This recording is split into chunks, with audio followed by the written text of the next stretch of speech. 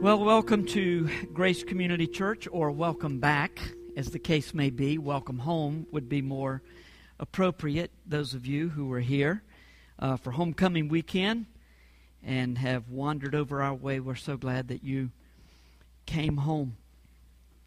It's a very interesting Sunday for you to be here, just one shot in a long time, because the message today is we're in Genesis, and I'll get to that a little bit later, but it's somewhat of a difficult standalone message. It's sort of in the middle of a flow.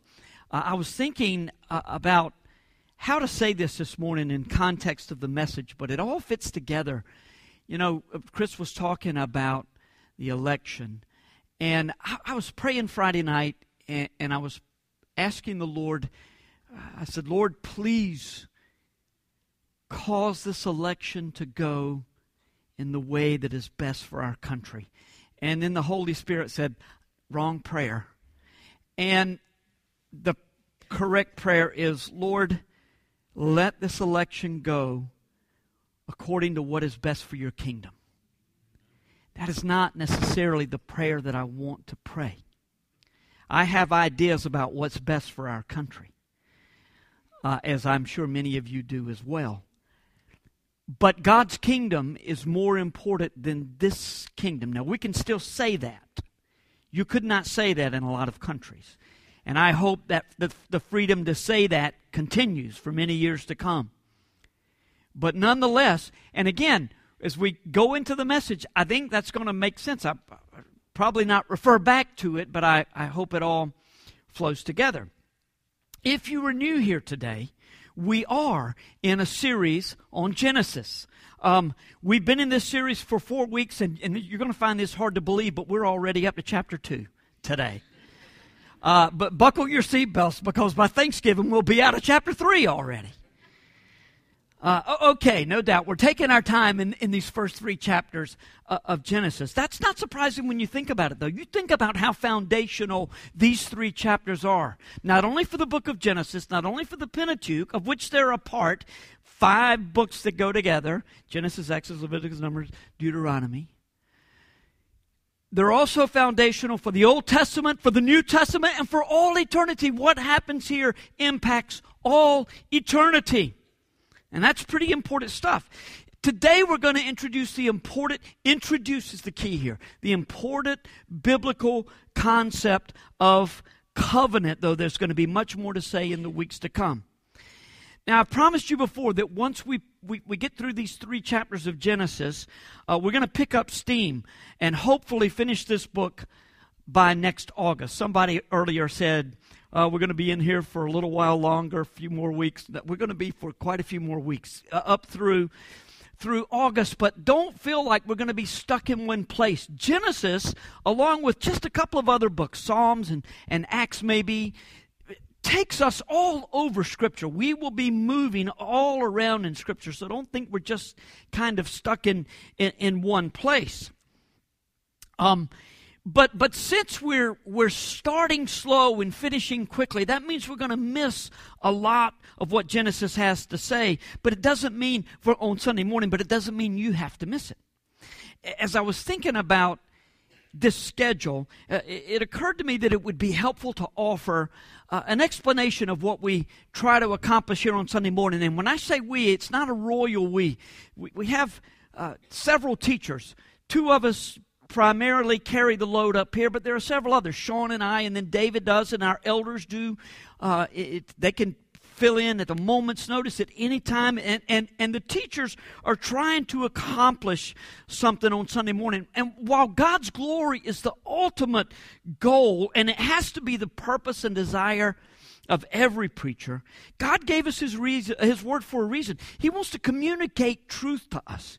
Wants us to understand it, and He wants us to apply it and give us life through His life-giving word. There is, at a minimum, a 3-fold goal for what happens on Sunday morning. First, we want to present the truth of what God is saying in a particular text. We do that by providing context and explanation that might not be evident to the casual reader. So in order to get the truth of the text, we're going to have to go into the context and maybe some of the language that wouldn't be available, accessible to the casual reader. And don't get frustrated when you hear me saying, or Sean or anybody saying, well, now, in the original language, and you're thinking, well, how am I ever supposed to know that? Look, Ephesians 4, that's why God gave teachers to the church. So that's our job, to run that down and to find out things that will help understand or help explain this a little bit better and help you understand it. So what are these words? What do they mean in the original context? What was the writer trying to say? Who were the people hearing it? And by the way, didn't plan to say this, but again, since we got so many first-timers, we're understanding, or just one time in a long time, we're trying to understand Genesis the same way that the first people who heard it understood. And those people were the children of Israel who were coming out of Egypt. God had defeated the gods of Egypt and Pharaoh and had drowned the army, and the children of Israel were saying, who is this God that has done this for us? And Moses is writing to them explaining who God is. So that's what we're doing. What did the writings mean in the original, and what do they mean today? But the best teachers do far more than teach the material. They teach their students to continue to grow in knowledge of a particular subject, mostly by giving them foundational principles that will allow them to go deeper into the Word and how to pursue more knowledge with discernment. So, the second goal on Sunday mornings is to provide a framework for going deeper into the text, which may very well take you all over Scripture. Providing a framework for further study may mean that we spend extra time on a short passage and move more quickly through a more sizable portion of Scripture, just like we're going to be doing through Genesis. Can I say this? If you really desire to learn more about Scripture, it's available for you. A lot of people get discouraged when they start getting into the Word. I don't know what that means. But look, it's just like so many other subjects that we study. If you stay at it, oftentimes you feel like you're in a fog, but the fog clears behind you. Does that make sense? Our Greek professor used to say that. He'd say, look, I know you realize this lesson that we're studying tonight, you feel like you're in a fog, but what do you think about last week? Oh, yeah, well, that makes sense. Yeah, but how did you feel last week when we were studying it? You felt like you were in a fog.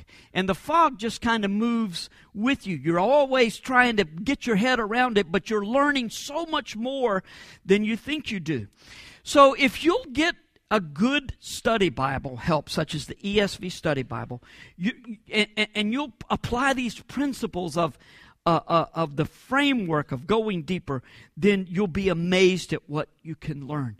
But it's a lifelong pursuit. So again, don't get discouraged and stop, and don't expect to be a scholar next week. You're going to always be learning. That's an encouraging thing. Because God is infinite, and we are finite with an eternal future. Now, that's another one of those things you got to think about, right? We're finite with an eternal future. We'll always be learning. I'm not sure how it's going to work when as 1 Corinthians 13 tells us, we shall know even as we are known. But I do know at the very least our capacity for understanding more of this incredible God will always be growing, as will our joy. And the more our knowledge increases here, the greater will be our present joy. You'll discover, though, that knowledge of God is not the ultimate goal for Sunday morning preaching, because knowledge without application can lead to the worst kind of sin. Self-righteous pride. The sin of the Pharisees. You know, it's probably the sin that almost all of us struggle with, and it's the one that we fail to address. We tend to think, well, God's on my side. I can tell the Word. I'm going. Jesus harshest words were for those who were so full of themselves and proud and not humble. And that's what happens when we gain knowledge and we fail to apply it. So the goal is to apply Scripture to our lives. Once again to provide a framework through which you can apply what you've learned. The Holy Spirit's going to apply the truth of God's Word to us in different ways. Sometimes I'll say, well, this is what the preacher said, and then I'll stop and say, well, now, this is what I heard. Be very careful to make distinctions here about what I'm saying. The key for our applying the Word is that the Word be applied and that our application be grounded in the truth of Scripture. Think about the difference between these two statements. Well, this is what this verse means to me. And this is how the Holy Spirit is applying the truth of this passage to me. They sound very similar, don't they? But think about it. This is what this verse means to me. And the misapplication, for those of you who are interested, of the doctrine of the priesthood of the believer allows people to just look at Scripture and say, oh, okay, well, the Lord is applying this to me in this way. It does not matter what it means to us until we first understand what it meant when it was originally written.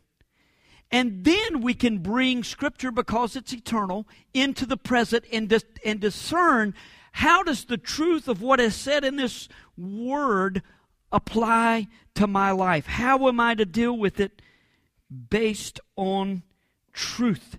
And the Spirit of God will pierce our hearts and stir us to repentance and action. But if we just say, well, I just feel like God's saying this to me right now, and I'm sincere. Look, there are a lot of people that are sincere that have missed the truth.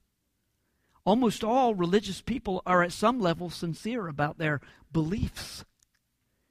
But if you don't know Jesus, then you've missed the truth of God's Word. And that's what Genesis is pointing to. So this morning, the message will most likely go in a different direction than you anticipate, because of this desire to provide this framework for understanding more and more about it. If you want to get into the specifics of chapter 2, and we'll talk about them a little bit, you can do that a lot more at home group than we're going to do this morning. This is going to sound a little bit odd to you, but one of the reasons I took the time to talk about the structure of a Sunday morning sermon is because there's no way we can cover everything that needs to be covered here. And so consequently, it's like, listen so that you can go deeper on your own or in smaller groups. Our text is Genesis 2, 4-17, but the first 3 verses that conclude the teaching of the 7 days of creation speak to the rest of this chapter, which will be a little more detailed account of what happened on day 6. So we're going to begin reading in Genesis 2:1. If you would, please stand as we read God's Word.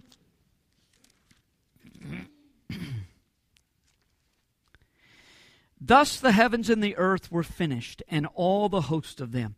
And on the 7th day, God finished His work that He had done, and He rested on the 7th day from all His work that He had done. So God blessed the 7th day and made it holy, because on it God rested from all His work that He had done in creation. God still works. Jesus tells us that. The Father still works. But He rested from all of His creative works. And it's one of those theological things that takes, we've talked about it in the spring, but the rest continues, the Sabbath rest, and it's the Sabbath rest in Hebrews 4 that the writer is telling us we need to strive to enter that rest. Shouldn't have even stopped and done that. I'm sorry. Verse 4. These are the generations of the heavens and the earth when they were created, in the day that the Lord God made the earth and the heavens, when no bush of the field was yet in the land, and no small plant of the field had yet sprung up. For the Lord God had not caused it to rain on the land, and there was no man to work the ground. It's untended. And a mist, or better, a spring, was going up from the land and was watering the whole face of the ground. Then the Lord God formed the man of dust from the ground and breathed into his nostrils the breath of life, and the man became a living creature. And the Lord God planted a garden in Eden, and in the east, and there he put the man whom he had formed. And out of the ground the Lord God made to spring up every tree that is pleasant to the sight and good for food. The tree of life was in the midst of the garden, and the tree of the knowledge of good and evil. A river flowed out of Eden to water the garden, and there it divided and became 4 rivers. The name of the first is Pishon. It is the one that flowed around the whole land of Havilah, where there is gold. And the gold of that land is good. Bdellium and onyx stone are there. The name of the second river is Gihon, and it is the one that flowed around the whole land of Cush. And the name of the third river is the Tigris, which flows east of Assyria. And the fourth river is the Euphrates. We have no idea where this is. Well, a general idea. Probably in modern-day Iraq is where this is, but we don't know for sure. The Lord God took the man and put him in the Garden of Eden to work it and keep it. And the Lord God commanded the man, saying, You may surely eat of every tree of the garden, but of the tree of the knowledge of good and evil you shall not eat. For in the day that you eat of it, you shall surely die. I was just thinking when Daniel was sharing his testimony today about how he's trying to live intentionally. See, that was a pattern that was established at creation. It's another one of those patterns. We're not going there today, but it's a pattern that was established at creation and continues to this day. God wants us to live intentionally. He put him in the Garden of Eden, the man in the Garden of Eden, to work it and to keep it. Then in verse 18, Then the Lord God said, It is not good that the man should be alone. I will make him, that's as far as we're supposed to go. Sean picks up there next week. I'm telling you, my head is in like this with Genesis in general and this in particular this morning. Let's pray. Father, we just are so grateful for your word. We're thankful that you did not leave us here to try to figure this out the best way that we can. And we're grateful that no matter how smart we are, since salvation is of you and understanding is of you, that you have chosen to give us this understanding and to call us to yourself. Father, we pray that your Spirit would move in our midst today. And it could be that there is today someone here who has not known you through Jesus, and you desire that that be the case. I pray that you will open eyes, ears, hearts to the truth of your word. And for all of us, Lord, is that understand that this gospel that we proclaim is a cycle, and that we're constantly moving through the cycle of creation, fall, redemption, and restoration. We pray that your word would just open up to us. We ask these things in Jesus' name. Amen. Thanks, and be seated. Well, what we're talking about is redemptive history. And we're in the very beginning stages of redemptive history that were laid out, established at creation. And especially when we get to chapter 3 in a few weeks, we're going to see how God deals graciously with his rebellious children. As Sean pointed out last week, all human beings are, in one sense, God's children. It doesn't mean that all will be called to a special relationship with him, but all are accountable to him because he is the creator of all. In Genesis 2, we are pre-fall. We haven't experienced yet the fall where everything changes. This changes everything, we haven't gotten there yet. But even still, we see the truth of the gospel being laid out. The gospel, or the good news that Jesus saves, wasn't even necessary until after the fall. But already the seeds of the gospel are put in place. We'll see that as we go. So here's a question. Was the fall a part of God's plan, or did God put his plan in place because he knew that man would fall? Indeed, yes. I was actually going to say next question, or as some politicians say, proceed.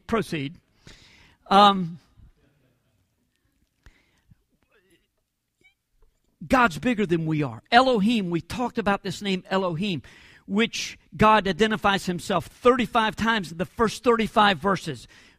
All of chapter 1 and the first 3 verses of chapter 2.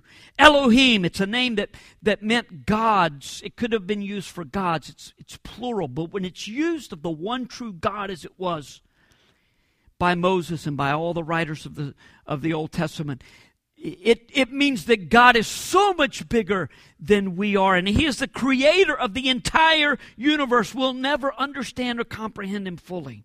And so we can't answer that question to anybody's satisfaction, because every answer you give raises other questions. So, to this point, all we have known God is as Elohim. Now in Genesis 2:4, we learn a new name for God. It's the name Yahweh. It's a name that God used whenever he was dealing with this covenant people in a covenant kind of relationship. Adam didn't know this name. Abraham didn't know this name. Isaac, Jacob, none of the people in Genesis heard God say, I am Yahweh. He didn't reveal himself to mankind until Exodus 3, and really at that point he only revealed himself to one person, Moses. And then again in Exodus 6, he repeated, I am Yahweh, after Moses had convinced the children of Israel, let me go to Pharaoh and tell them that I'm supposed to lead you out of here. And Pharaoh laughed and mocked, and he said, my gods are so much bigger than this puny God that you're talking about, your slaves. So get out of my sight. And leaders weren't happy, and so Moses was complaining to God, and God said, I am Yahweh, and I will show you my power, my authority over all of the universe. I'm the one who created it. I can handle it. And this name Yahweh was indicated to Moses as the name of God that he uses with the people that he has called to himself, and the nation of Israel with whom his covenant rested. So, if God never said, my name is Yahweh until Moses, why would he write that into the story back in Genesis 1 and 2, or Genesis 2 and there on out? Because Moses knew more than they did in the garden.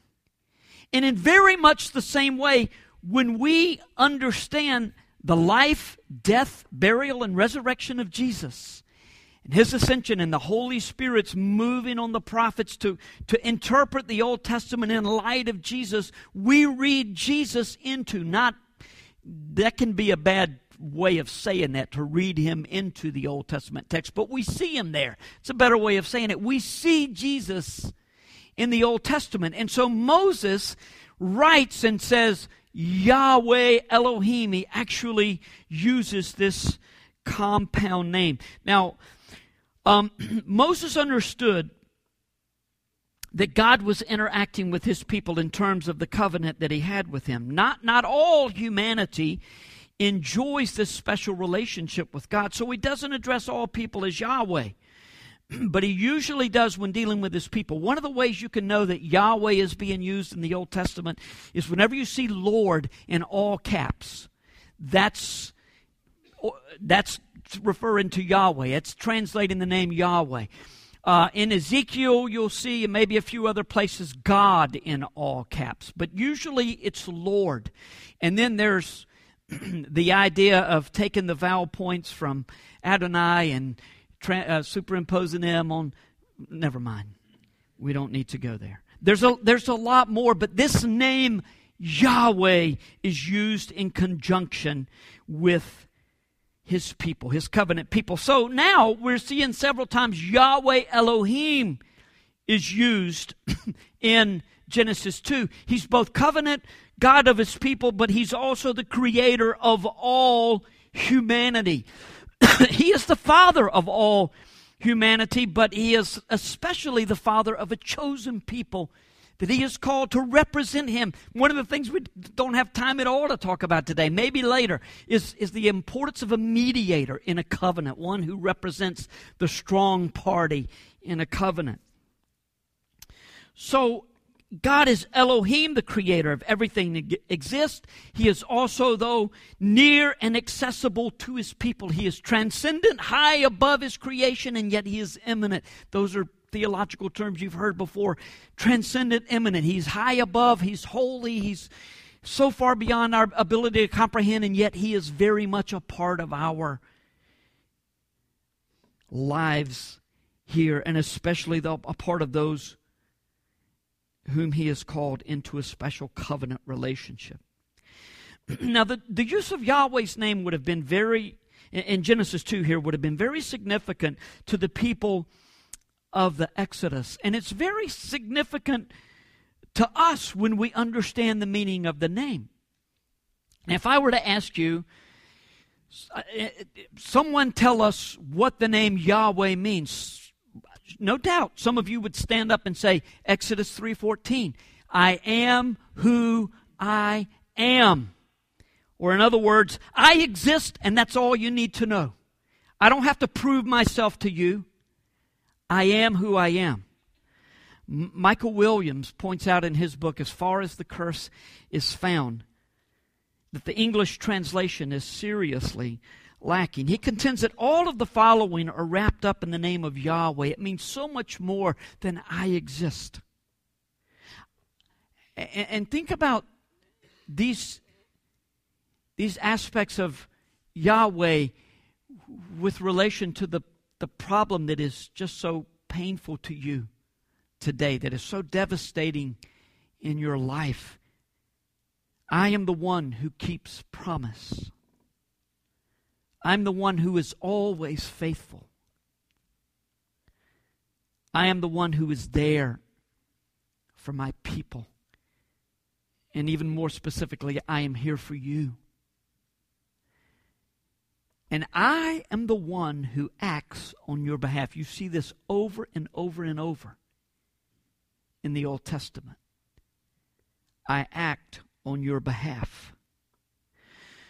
So hold these beautiful truths about God in your heart as we consider what it means to be in covenant relationship with God, with a God who writes His own agreements. We're going to spend most of the rest of our time thinking about covenant, but before we go into that, let me just point out a few things in our text that we absolutely don't have time to explore, but will provide framework for further study that I mentioned. In verse 4, where God had rested from all His creative works, the text begins, these are the generations of the heaven and the earth. The word generations translates the Hebrew word toledot, which through Greek is where we get Genesis. Toledot is far more important than you might imagine. This word is far more important than you might imagine. It's mentioned 11 times in Genesis, and it's really the structure, it's the framework around which the whole book is built and it is written. And one of the significant benefits of understanding this word, which we'll get to in a few weeks when we talk about generations, actually several weeks when we talk about genealogies, which is going to be far more interesting than you might anticipate. But one of the things that this does is it ties all of Genesis together. It refutes the fact that the first 11 chapters of Genesis are myth or a legend, fable of some sort. It ties it all together, and it tells us that God was writing history in addition to telling us poetically things that we need to know in those first 11 chapters. As I say, we'll learn more about that in about a month or so.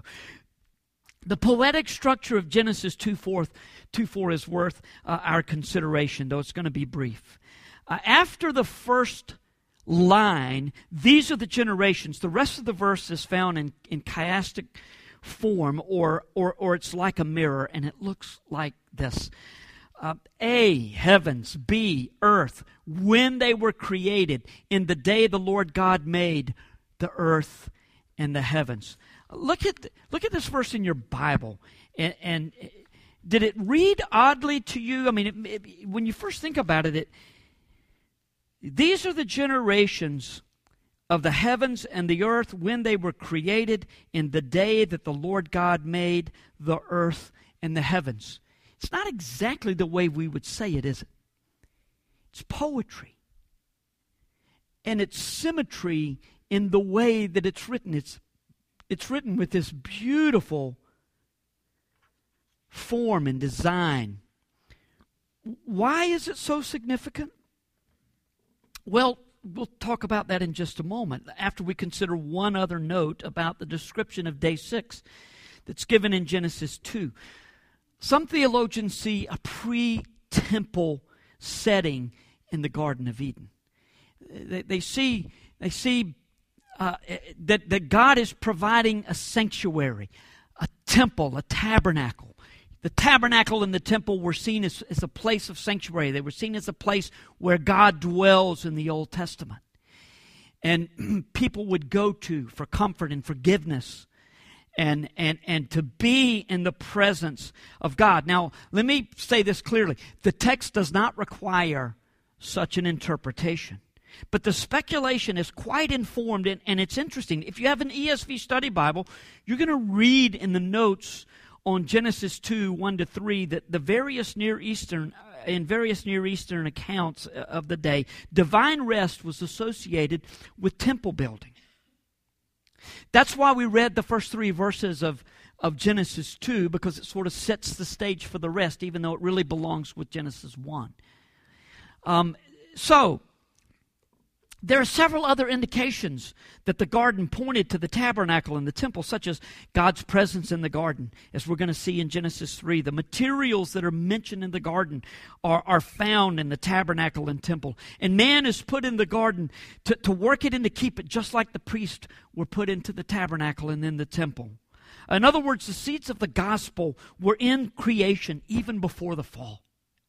God is painting this picture. He's building a design. Now, think again about this chiasmus in Genesis 2:4. And the symmetry that is there. But there is symmetry not only in a verse like this, but it's in all of Scripture. What about the first 2 chapters of the Bible and the last 2 chapters of the Bible? You think there's any connection there that kind of flows like this? Absolutely there is. In Genesis 1 and 2, we see the heavens and the earth. We see light from an unnamed source. We see a holy 7th day. And we see a garden with the tree of life and the river of life. In Revelation 21 and 22, we see the new heavens and the earth. We see a light that is without sun, because the glory of God lights up the world. And we see this new Jerusalem that's a sanctuary and a tree of life and a river of life. Bookends. Now, if one author had written all of the Bible, and it would be a life work, wouldn't it? I mean, that's about all you'd have time for. If you wrote the entire Bible from Genesis to Revelation, and you fit it all together, we would say, wow, this is just profound. But my goodness, this book was written over 1,500 years. And it was written by at least 40 authors. And there are 66 different books. And these guys came from all different kinds of background. And you look at John, a fisherman who wrote Revelation, who wrote the Gospel of John. His grammar and vocabulary indicate to us he was a simple man. He did not, I just don't see John figuring all of this out and making these connections that he made all through the Gospel of John and Revelation. The God, the creator of the universe, the God who is a God of order and design and symmetry, put it all together. And somehow you, who are the messiest person you know, that all fits into His beautiful design. And there is order even in that.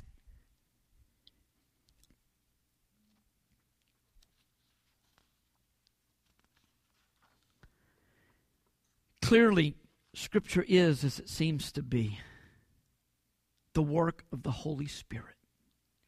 We worship and serve a remarkable God.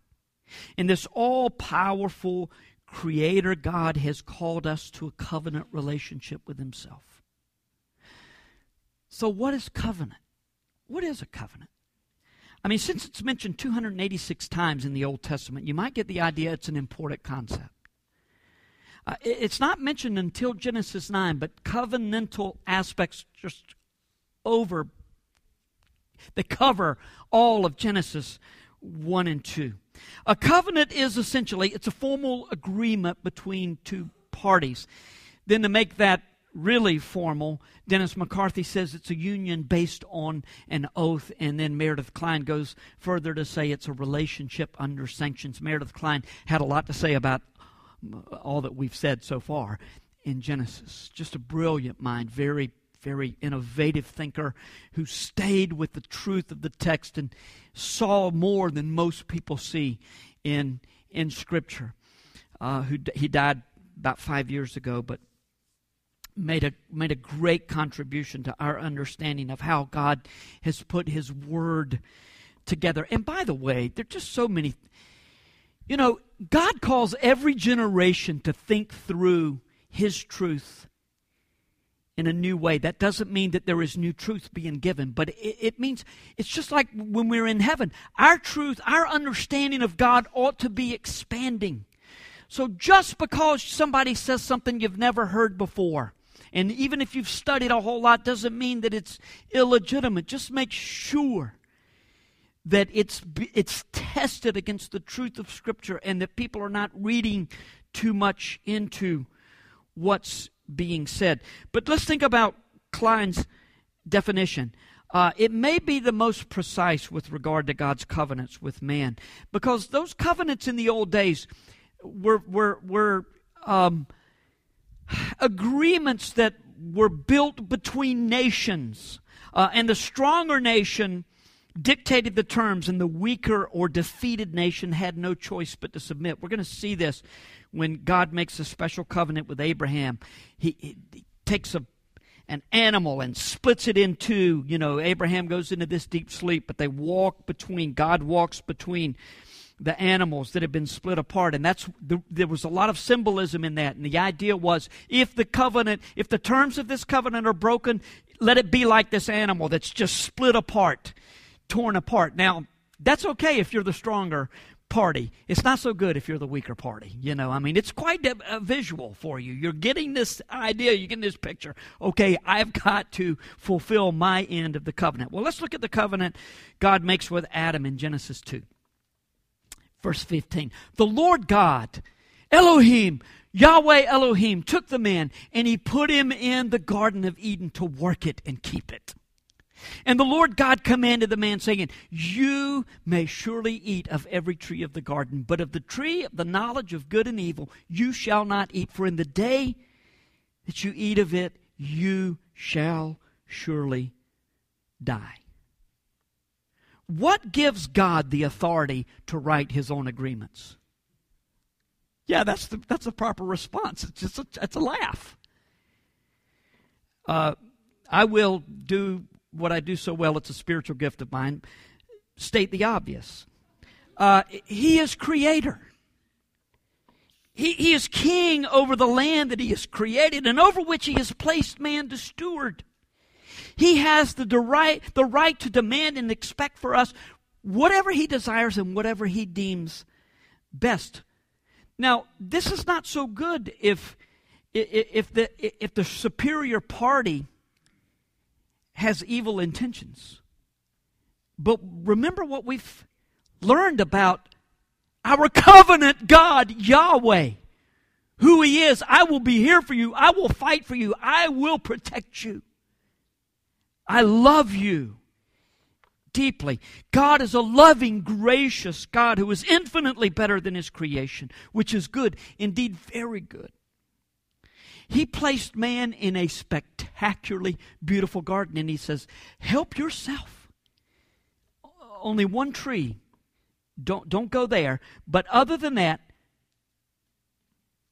help yourself. When he deals with his covenant people, God's covenant name Yahweh promises presence, protection, blessing. Life was as perfect for Adam and Eve as the garden that had been perfectly suited was for them. God's covenant with Adam and Eve was a blessing that came with a warning, and the warning was for their protection. Not so that they would keep from some pleasure. I mean, we do that with our little children all the time, don't we? Honey, you can't play with that knife. Oh, I'm going to play with a knife. No, you can't. I'm sorry. I make the rules, and the rule is you don't play with a knife. But it would be fun to play with a knife.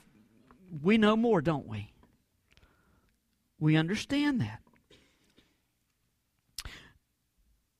The pleasures that we're going to enjoy, those of us who know Jesus, the pleasures that we're going to enjoy, listed in Revelation 21:22, were available for Adam and Eve.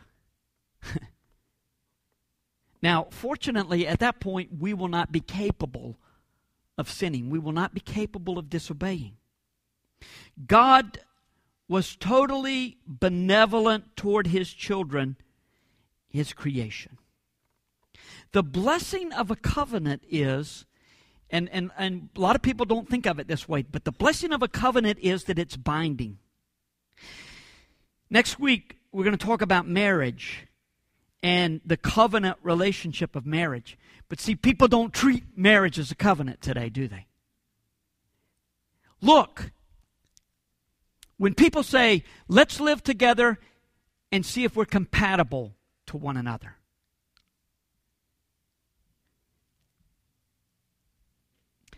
It's far better. It's far better. Basically what that's saying is, I don't want to be committed. I just don't want to get in here and find out that I don't want to be here. Way better to say, look, just get married and figure it out. Have you lost your mind? Think about it. I've thought about this a lot the last few days. And now it just comes to me how it is. What it is, I didn't think I could articulate it. And if I don't hurry up, I won't be able to now. But look, maybe we do damage. Maybe we do damage when we tell people, just wait, don't make sure. Parents, be careful about telling your children to make sure so much. Because let me tell you something, the binding commitment, the covenant of marriage on the day that we say, I do, and we commit for the rest of our lives, that's what counts in marriage.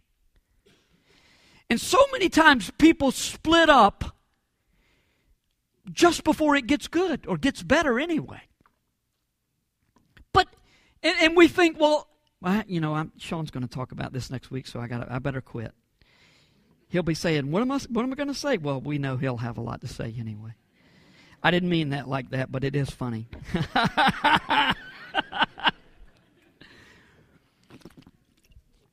And he could say the same for me, as we are already over time, and I'm still got a few minutes to go. We all know what happened to Adam and Eve in this paradise that they so enjoyed. We're soon going to talk about sin and the consequences to Adam and Eve and the consequences to all of creation. In fact, if I were to ask you, is your life as perfect today as it was for Adam and Eve before the fall? Well, again, you just laugh. You just say, no, of course not. Is that because something changed in God when Adam and Eve sinned? No. Is He still a good God? Well, once again, you're going to say, well, of course He's a good God. But be honest.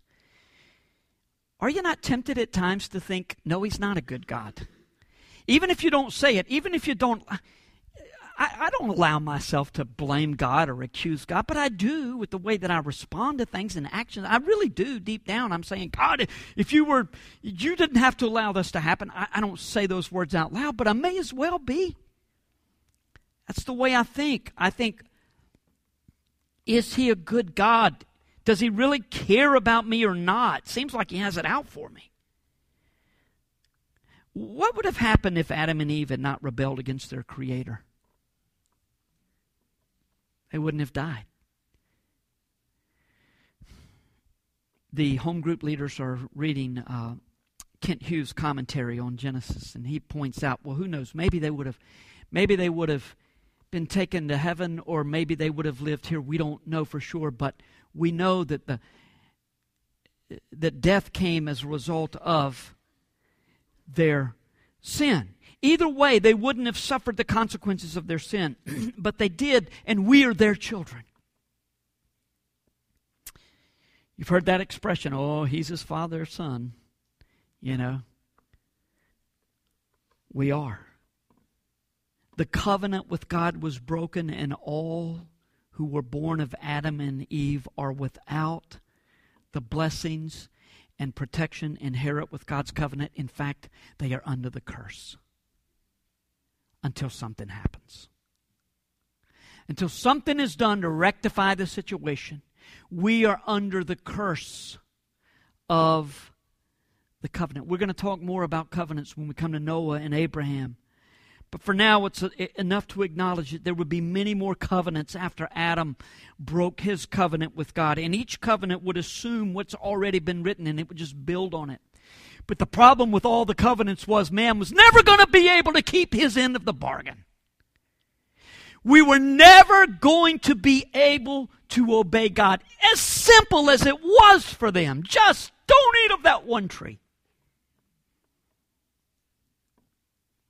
You got everything else, just don't eat of that one tree. And that coveting is the root of so much of our sin.